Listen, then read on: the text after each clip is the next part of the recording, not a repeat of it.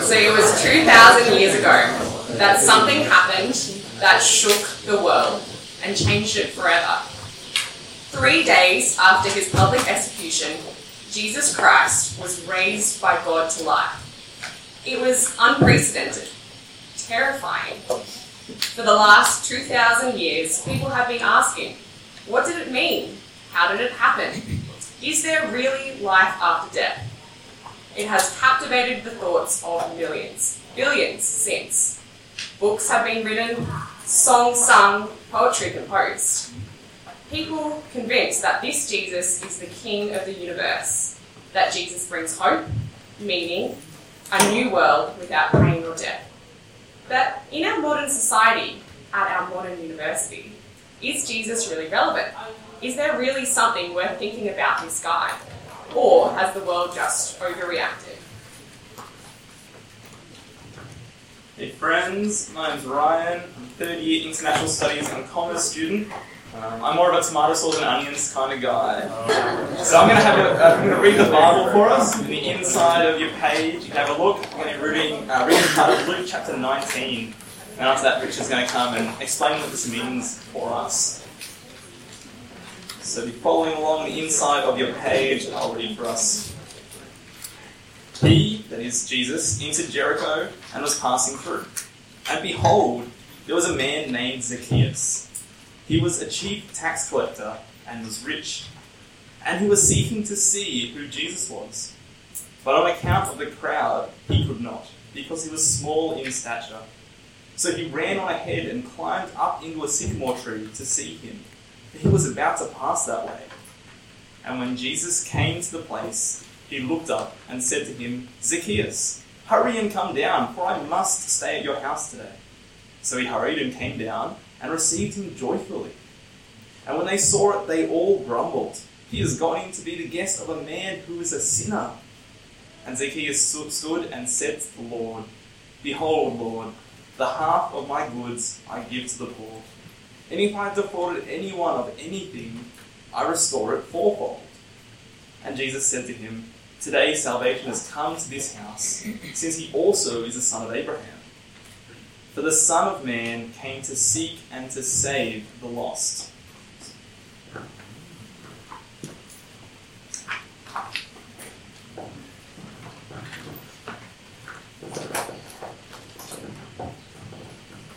Thanks, Brian. Well, I'm a wholemeal bread kind of person. Because at that stage of life that I'm in, I have to be. You'll get there too, don't you worry. You'll get there too. It's great to have you with us, especially if it is your first time. Given that what we've just heard actually is the Word of God, I'm going to ask God to help me to speak. And if you're the praying kind, please pray with me for a moment.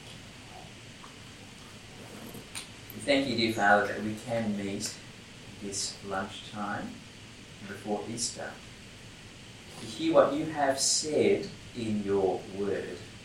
We pray now that you will please help us to listen ever so carefully.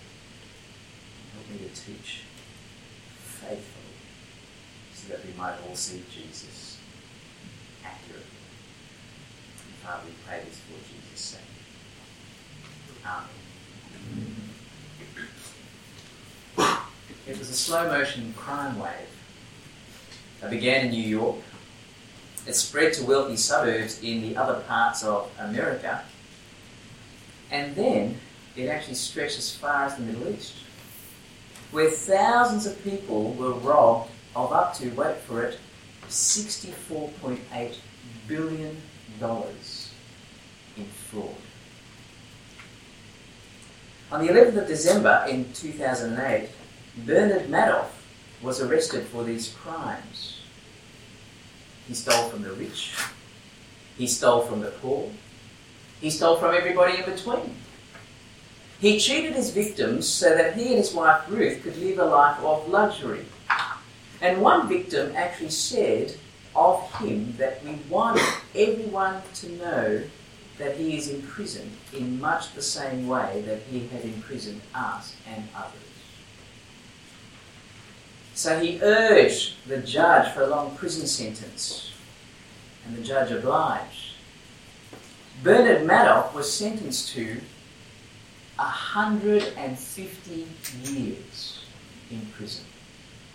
150 years.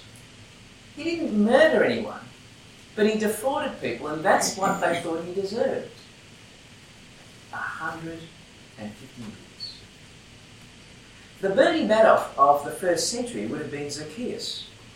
Now, in this true story that we learn of this man named Zacchaeus, he's described here as the chief tax collector, or a chief tax collector. This is more like an official title, like the commissioner of taxes, as it were. But he was corrupt. He was in government. And in those days, there was no independent commission against corruption and no laws to bring him down. So even though everyone knew that he was taking a portion of everyone's taxes, they couldn't do anything about it. But he was wealthy, we're told. And the people from whom he collected taxes were all victims imprisoned by his greed. But they could not bring him down. And my guess is that no matter what country we may come from, which part of Australia we may come from, we all know of people who are corrupt in some way, shape or form. In fact, heard of corruption in government. You know, it wasn't that long ago that the entire council of Wollongong was actually sacked because of corruption. Wollongong. Heaven.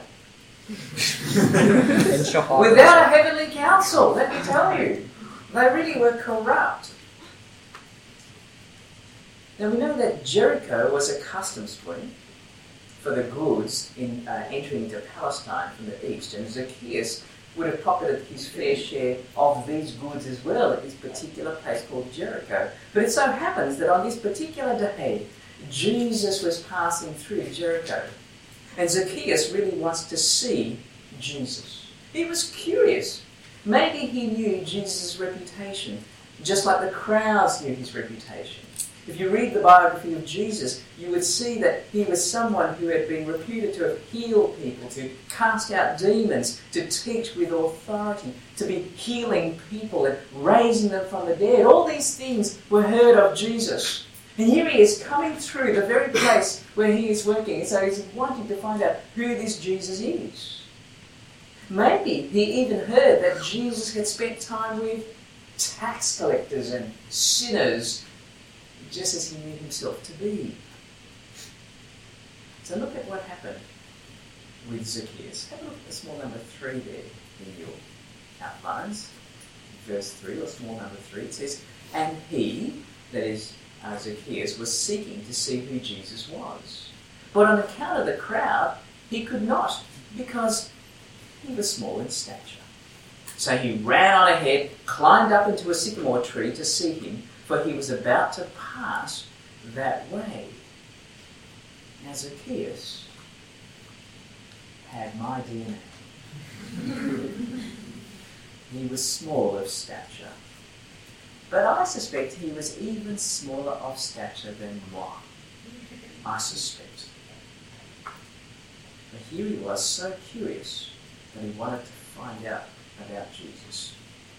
And if I were to produce a movie about Zacchaeus, I think I would have invited this guy, Danny DeVito.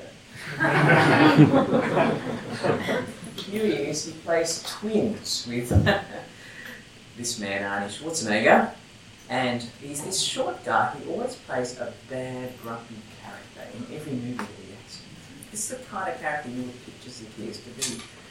But Zacchaeus is obviously smart, though, in the story. In real life, he's very smart. He's smart enough to work out a way to see Jesus. So he runs ahead of the crowd, and he climbs up this sycamore fig tree. Now, my guess is that Zacchaeus didn't usually run, let alone climb trees. Wealthy people don't run. You ever seen that? They just don't run, do they? Have you ever seen James Packer run? You ever seen Gina Reinhardt run? You ever seen Clive Palmer run? There may be a reason why Clive Palmer can't run. And how many wealthy people do you see hanging out of trees? No? Here he is hanging out of a tree, having run ahead. And why did he run ahead? Look what happens. Look at verse 5. And when Jesus came to the place, he looked up and said to him, Zacchaeus, hurry and come down, for I must stay at your house today. I must stay at your house today. You see, Jesus is working to a definite plan. He must stay at Zacchaeus' house, we're told. And if you read Luke's biography, you will know what Jesus must do. He's actually stated this a few times, so in this slide you'll see that Jesus said, I must proclaim the good news of the kingdom of God to the other towns also, because that is why I was sent. Next slide. And Jesus said, the Son of Man must suffer many things and be rejected by the elders, the chief priests, and the teachers of the law, and he must be killed, and on the third day be raised to life. You see, Jesus says he must do things, and this word must is a very important word in this biography that is written by this fellow named Luke. That is, Jesus is working to a must plan, a definite plan. And so in line with his definite plan, we learn that Jesus must stay at Zacchaeus' house. He must. Why? Because at the heart of his definite plan is that very end sentence you'll see in your outline. It's that small number 10. For the Son of Man came to seek and to save the lost. That's the heart of his definite plan, you see. He came to seek and save the lost. Jesus had a definite plan to save lost people like Zacchaeus by his necessary life, by his necessary death, and by his necessary resurrection. And I want to ask you today, I wonder whether you could ever consider yourself as those who are amongst the lost. Now, some of you will, I suspect, given a crowd this size. Some of you will, because deep down inside you know you have lived in ways that really offend God. And you're lost in your guilt over your past actions, whatever they are.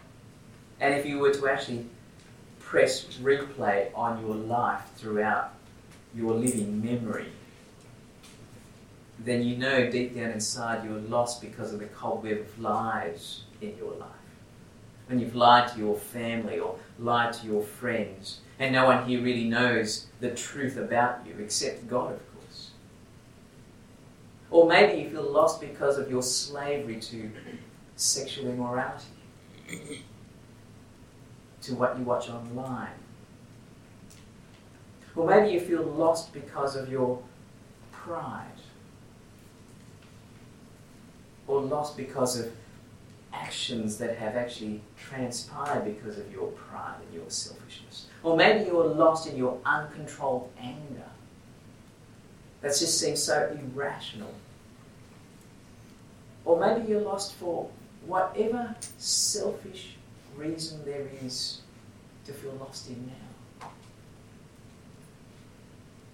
How do you think Steve Smith feels at the moment? Dave Warner.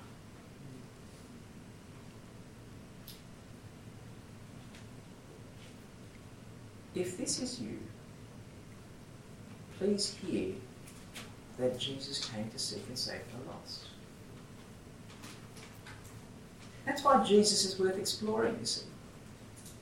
If you really feel that you're anywhere close to any of that, in some way, shape or form, Jesus came to seek you.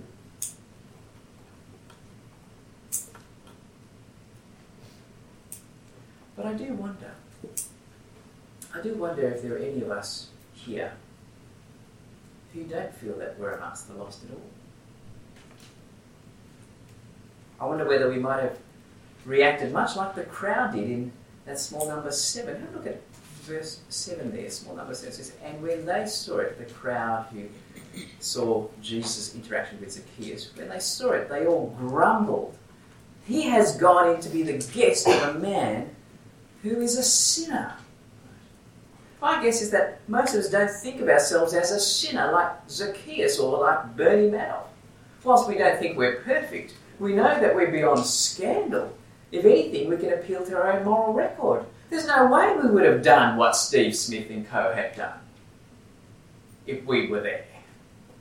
And so we feel as if we're generally good people, we're generally good neighbours, we've given up a lot of time to help friends, we're a good friend to most people, we don't really drink, while we hang out with nice people generally. I mean, we're here, aren't we? And many of us might even go to a church or a Bible study or go to camps and been to things like LIT or done various gap courses in which we learn stuff about the Bible. And we're here and we think, yeah, I'm not like that Zacchaeus. I'm not lost like them. No, I'm actually morally good in the end. And so if we were victims of Bernie Madoff and saw Jesus, well, doing his thing, dining with Bernie Madoff, I wonder whether we'd be grumbling too if we were victims of Madoff. But can I suggest to you that we're actually more like Bernie Madoff than we think? You know, I've seen people overwhelmed with tears because of their lives, overwhelmed with tears because of stealing or betrayal. I've met with people who have committed adultery and whose marriages have actually ended up shipwrecked. And I've seen them just be so overwhelmed to the point where they're just crying. But I've never ever seen anyone overwhelmed because of their greed.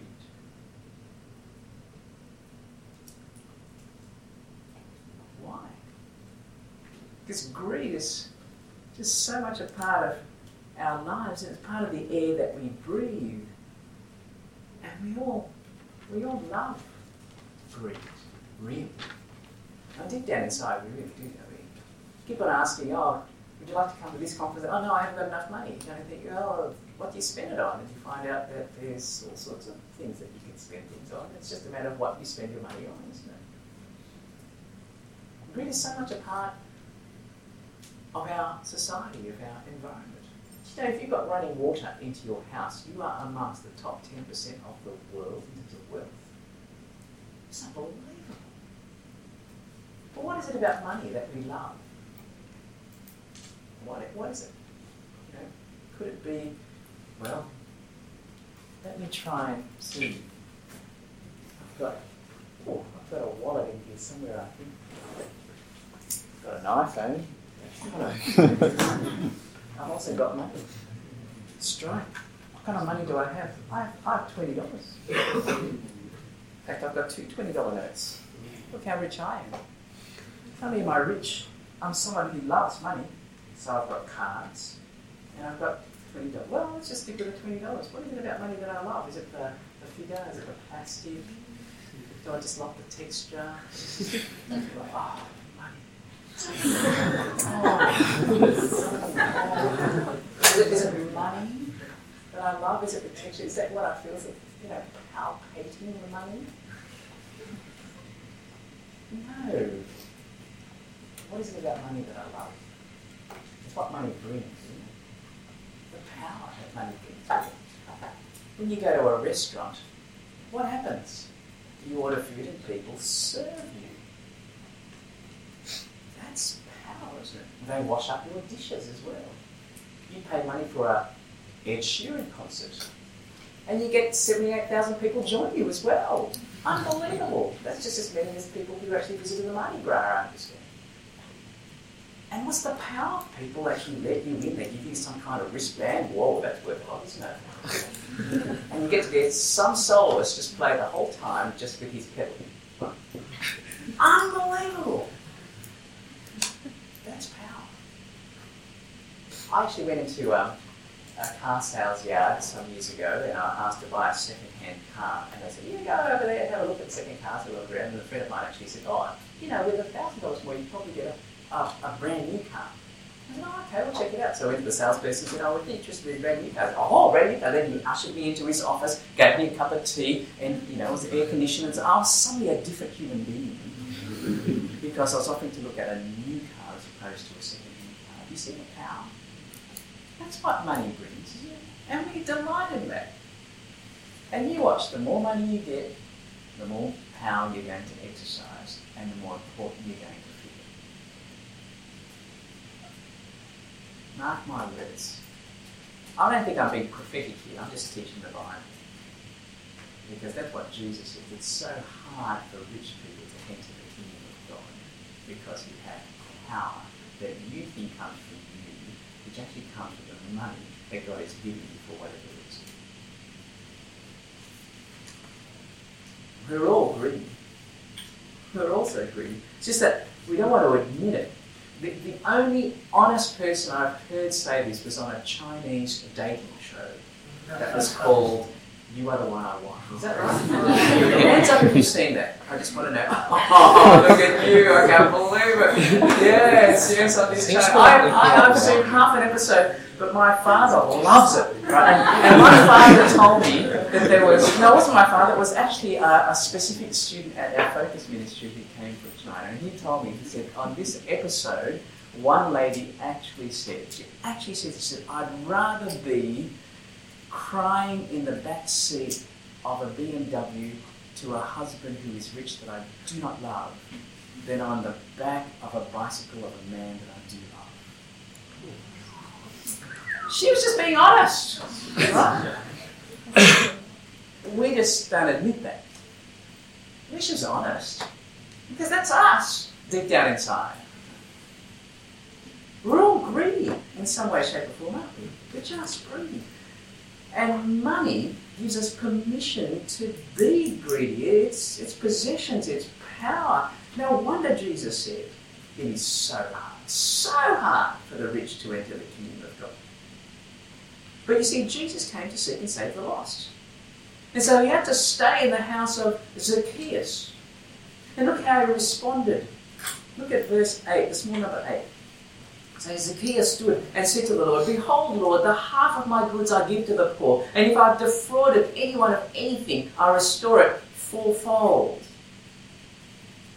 That's what he was going to do. Restore it fourfold. But keep on reading there in verse 9. And Jesus said to him, "Today salvation has come to this house, since he also is a son of Abraham. For the Son of Man came to seek and to save the lost." See, Zacchaeus welcomed Jesus gladly. He was overjoyed. I mean, wouldn't you be if Jesus was there and he knew that you were lost in your greed and you finally for the first time came to the recognition that you are greedy and that you're lost in it. And here is someone who is willing to find you, as it were, to help you out of your lostness. And to be a guest in someone's house was an offer of peace, of trust, of family, of forgiveness. We understand that. Sharing food together is really a sign of good relationship. I heard again this statistic that those who have migrated to our country or those who are studying here from overseas very rarely get to stay in someone else's home who is a natural citizen of Australia. And when you share that, it is incredible. Well, even neighbours, I would just think of some of our neighbours, we don't see many people going to their homes. It's just not as natural as we think. And if we've grown up with people in our homes all the time, please know that's unnatural, actually. To actually have people in your home regularly, to have regular visitors there, and to have people from outside who don't regularly come to your home, that's an amazing thing. And here it is that with 1,000 times over, Jesus comes to dine in the home of Zacchaeus. Not many people would have. No wonder the crowd complained. And Jesus was also offering forgiveness to a lost criminal, a sinner, imprisoned, who had rather imprisoned others by his greed. That's not justice. And justice is to give someone what they deserve. And like Bernie Madoff, Zacchaeus deserved 150 years in jail. But instead, He got what he didn't deserve. He got the undeserved generosity of Jesus. And no wonder Zacchaeus responded with great generosity by giving half of his possessions to the poor and returning 4 times what he stole from anyone else he defrauded. Because that's called repentance. That's changing your mind and having your actions in line with it, in line with what it should be. But please note that Zacchaeus was not saved or found because of his good deeds of generosity. See, what does verse 9 say? Have a look there. Does it say, today salvation has come to this house because he gave possessions to the poor? No. Read it again. Look at what does it actually say? Today salvation has come to this house since he also is a son of Abraham. What does he mean by that? What he's saying is this: by coming to his house, Jesus made him a true son of Abraham. By coming to his house, Jesus made him a true heir to the promises he was made to this fellow named Abraham. By coming to his house, Jesus fulfilled all the promises made to this fellow named Abraham thousands of years before by saving lost people like Zacchaeus, ultimately through his life and death and resurrection, because Jesus fulfilled all these promises that God made to this fellow named Abraham, that his offspring will become God's offspring, his people. How? Through what Jesus did. Because remember what Jesus said? The Son of Man must suffer many things, be rejected by the elders, the chief priests, the teachers of the law, and he must be killed, and on the 3rd day he must be raised to life. That is, Zacchaeus was saved not by what he did, he was saved by what Jesus did. When Jesus died that death that you and I deserved, on that first Good Friday, 1,000 years ago, or thereabouts, and rose to life that we might have life in him. In Jesus is worth exploring. We can't save ourselves by being good or moral or religious or even generous people. We may think we're beyond scandal, but we will be brought down by Jesus if we ignore him as the one to whom we owe everything. But Jesus came to seek and save the lost. And whatever you have done, however lost you may feel, however lost you might actually be, please know that Jesus lived and died and rose again to save lost people like you and me.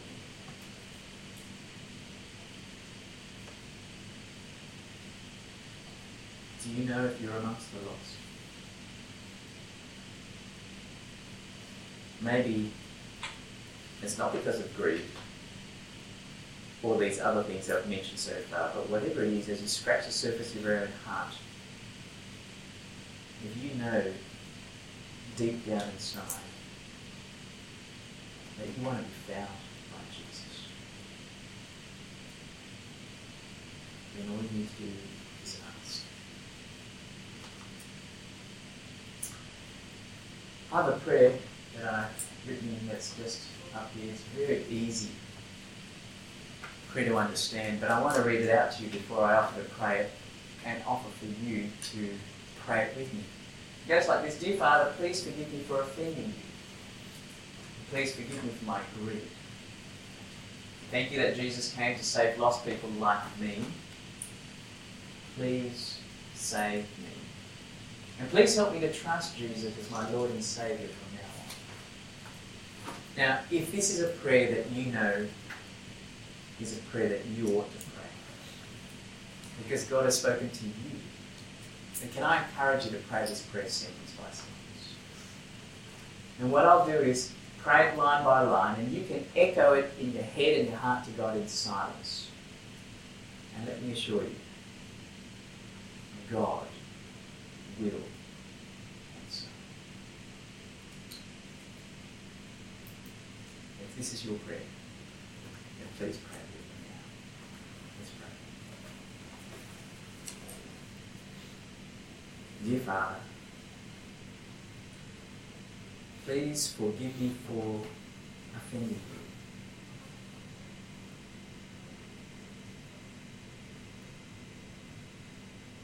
Please forgive me for my greed.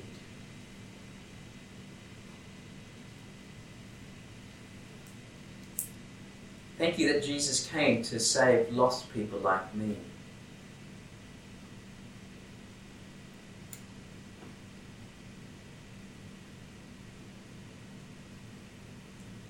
Please save me.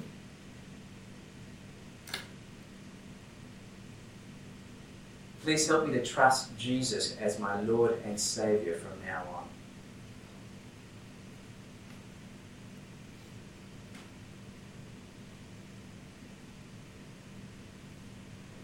Amen. The word Amen simply means I mean it. Can I assure you that if you prayed that prayer, that God has answered? In fact, in this very biography that Luke wrote, it says that God himself rejoices before the angels if this is you.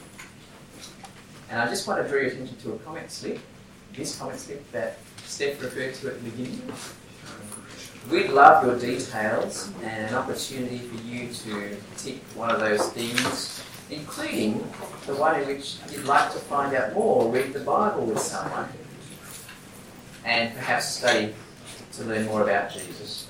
But if you did pray that prayer, perhaps for the first time in a long time, can you write the word pray on the back?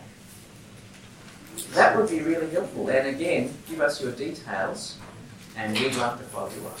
Now, the fringe benefit is that you get to hand that in and get a coupon, but that's just a fringe benefit on the side. What we'd really love is to be able to talk to you more about Jesus.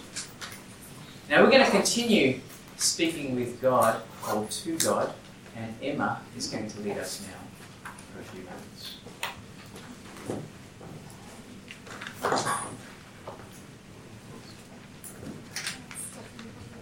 Hi guys, I'm Emma, and I'm a second year psychology student, and I like onion and barbecue sauce on my sauce. But we're going to pray to God now. We have a privilege to talk to him, so let's pray.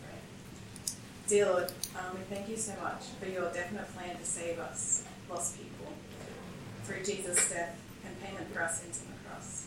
We thank you so much for Easter, which is a beautiful chance to remember his death and resurrection. Lord, we pray that many people would hear the word of God in the Bible for the first time and be reminded of it again. Lord, we thank you for faculty Bible studies running our campus all throughout semester. And we pray that students will know God's word through these Bible studies and be encouraged by each other. Lord, we thank you for Focus. And we thank you for our brothers and sisters in Christ, to international students that can meet together for Focus and hear more about you. We thank you for the chance that they have to have dinner together and pray together in that setting. Lord, we pray for the Easter special dinner coming up, that of more new people will be able to attend, and that they'll be able to hear your word through that. Thank you that you do listen to us. Amen.